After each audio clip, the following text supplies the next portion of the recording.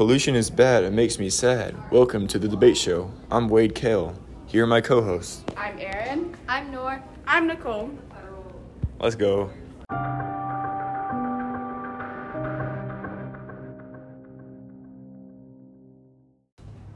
On today's episode, we are going to debate about whether the state or federal government should have the majority of power for regulating pollution.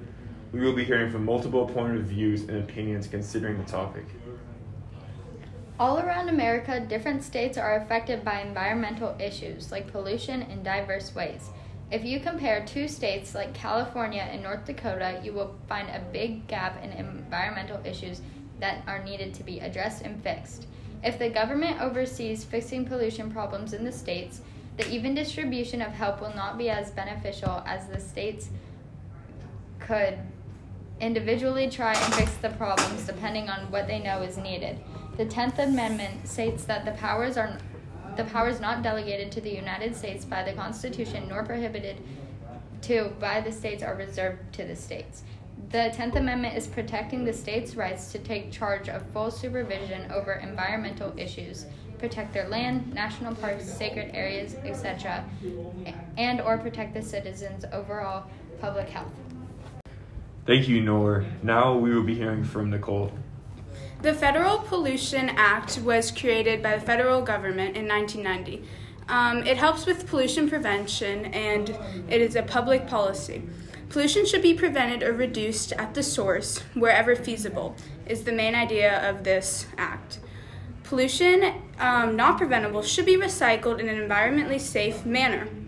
Laws like this can only be executed through federal power because of the Supremacy Clause. If a federal law is made to contradict a state law, the federal law must be executed rather than the state law. The Clean Air Act of 1970 is another federal law that regulates air emissions.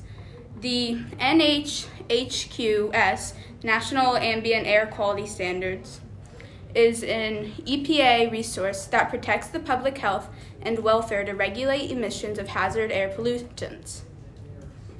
This is important because it's another federal law that really shows how the federal government can help to regulate air pollutions better than a state government could. Thank you, Nicole. Now let's hear from Erin.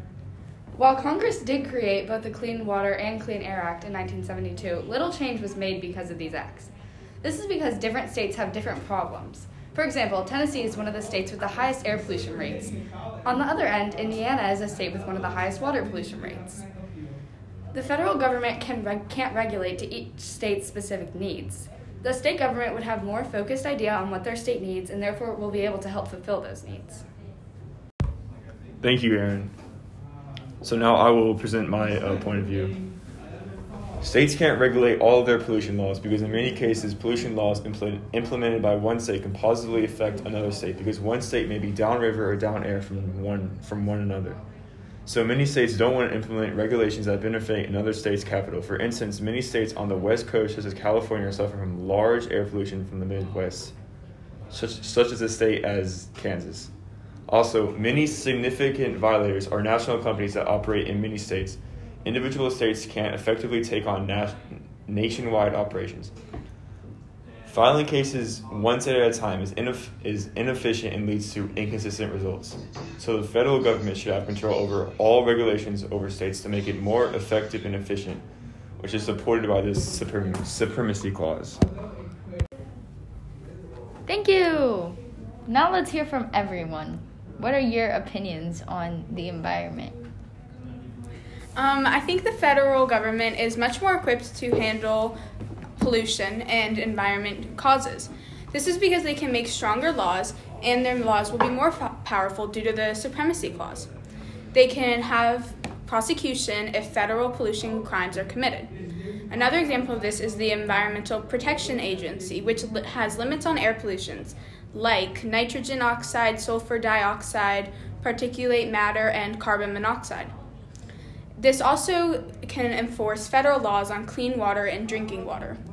While these points are very valid, a state government would have a much more focused idea on what can help their state States have different problems regarding the environment and pollution. Some states have higher air pollution, some states have higher rates in water pollution, and those issues need different kinds of solutions. A state government would be much better at solving these problems. I agree with Aaron. If one state has issues with some things, giving them the materials that another state might need to do better and fix these issues might not be the best work. I agree with Nicole.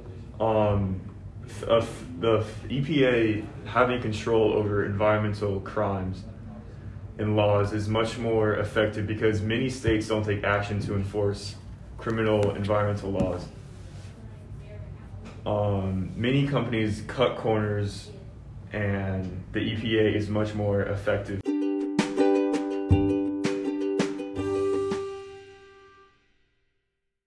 Now here's Noor with this episode's fun fact.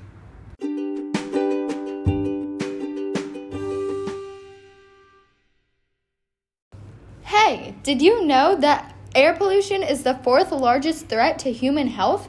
A child born today might not breathe clean air until they are 8 years old. This is tragic. I hope they get better.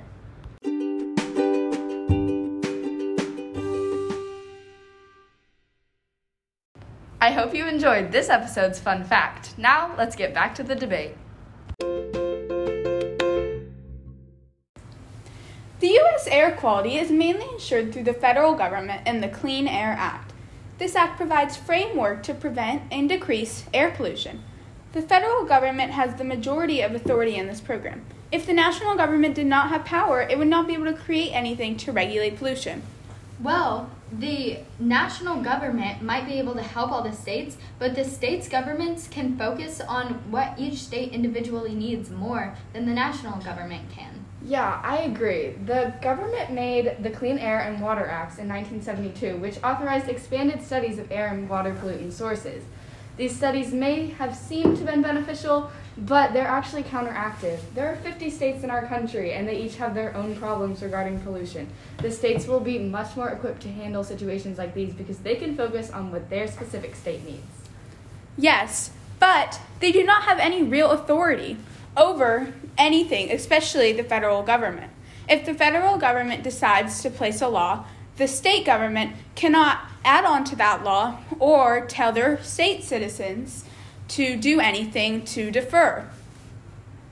Well, if the federal government gave order for every state to fix pollution problems that comes from factories, a state like Hawaii might not struggle as much with this problem. But a state like California that has a lot of factories will. So Hawaii should be given funding so that they can do whatever they need. So they could fix their beaches and just practice on whatever Hawaii needs. They shouldn't have to receive funding and be told to fix something that they don't even have a problem with, when that money and that funding can go to something of a better cause. So, you might be aware with the Environmental Protection Agency. This is an agency provided by the federal government that gives states orders to benefit the environment and focus on issues along the states.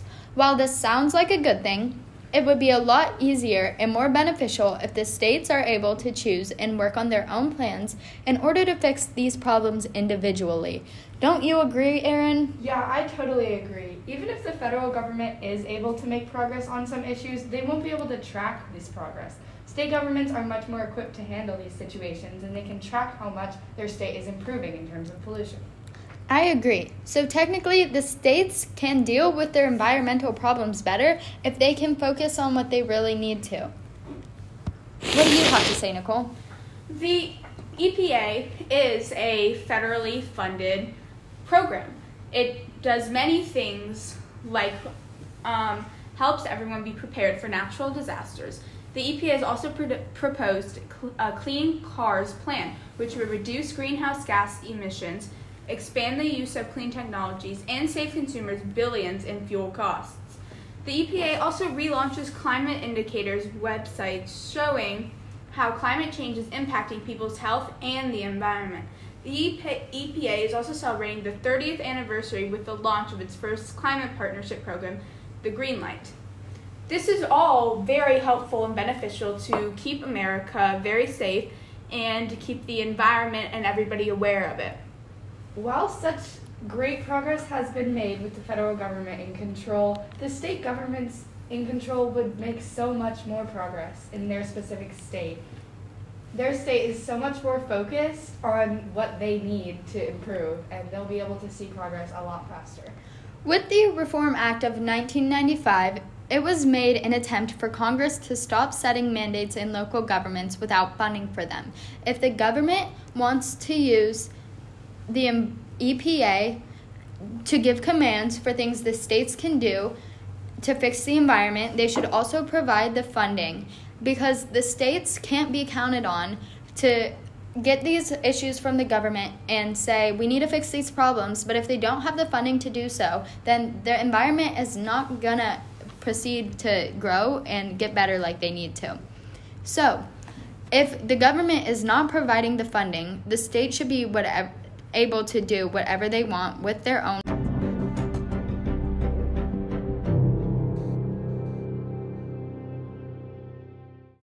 Thank you for listening to The Debate Show. Please share your opinions on our Twitter. Don't litter, follow our Twitter. Have a great day. Save the environment.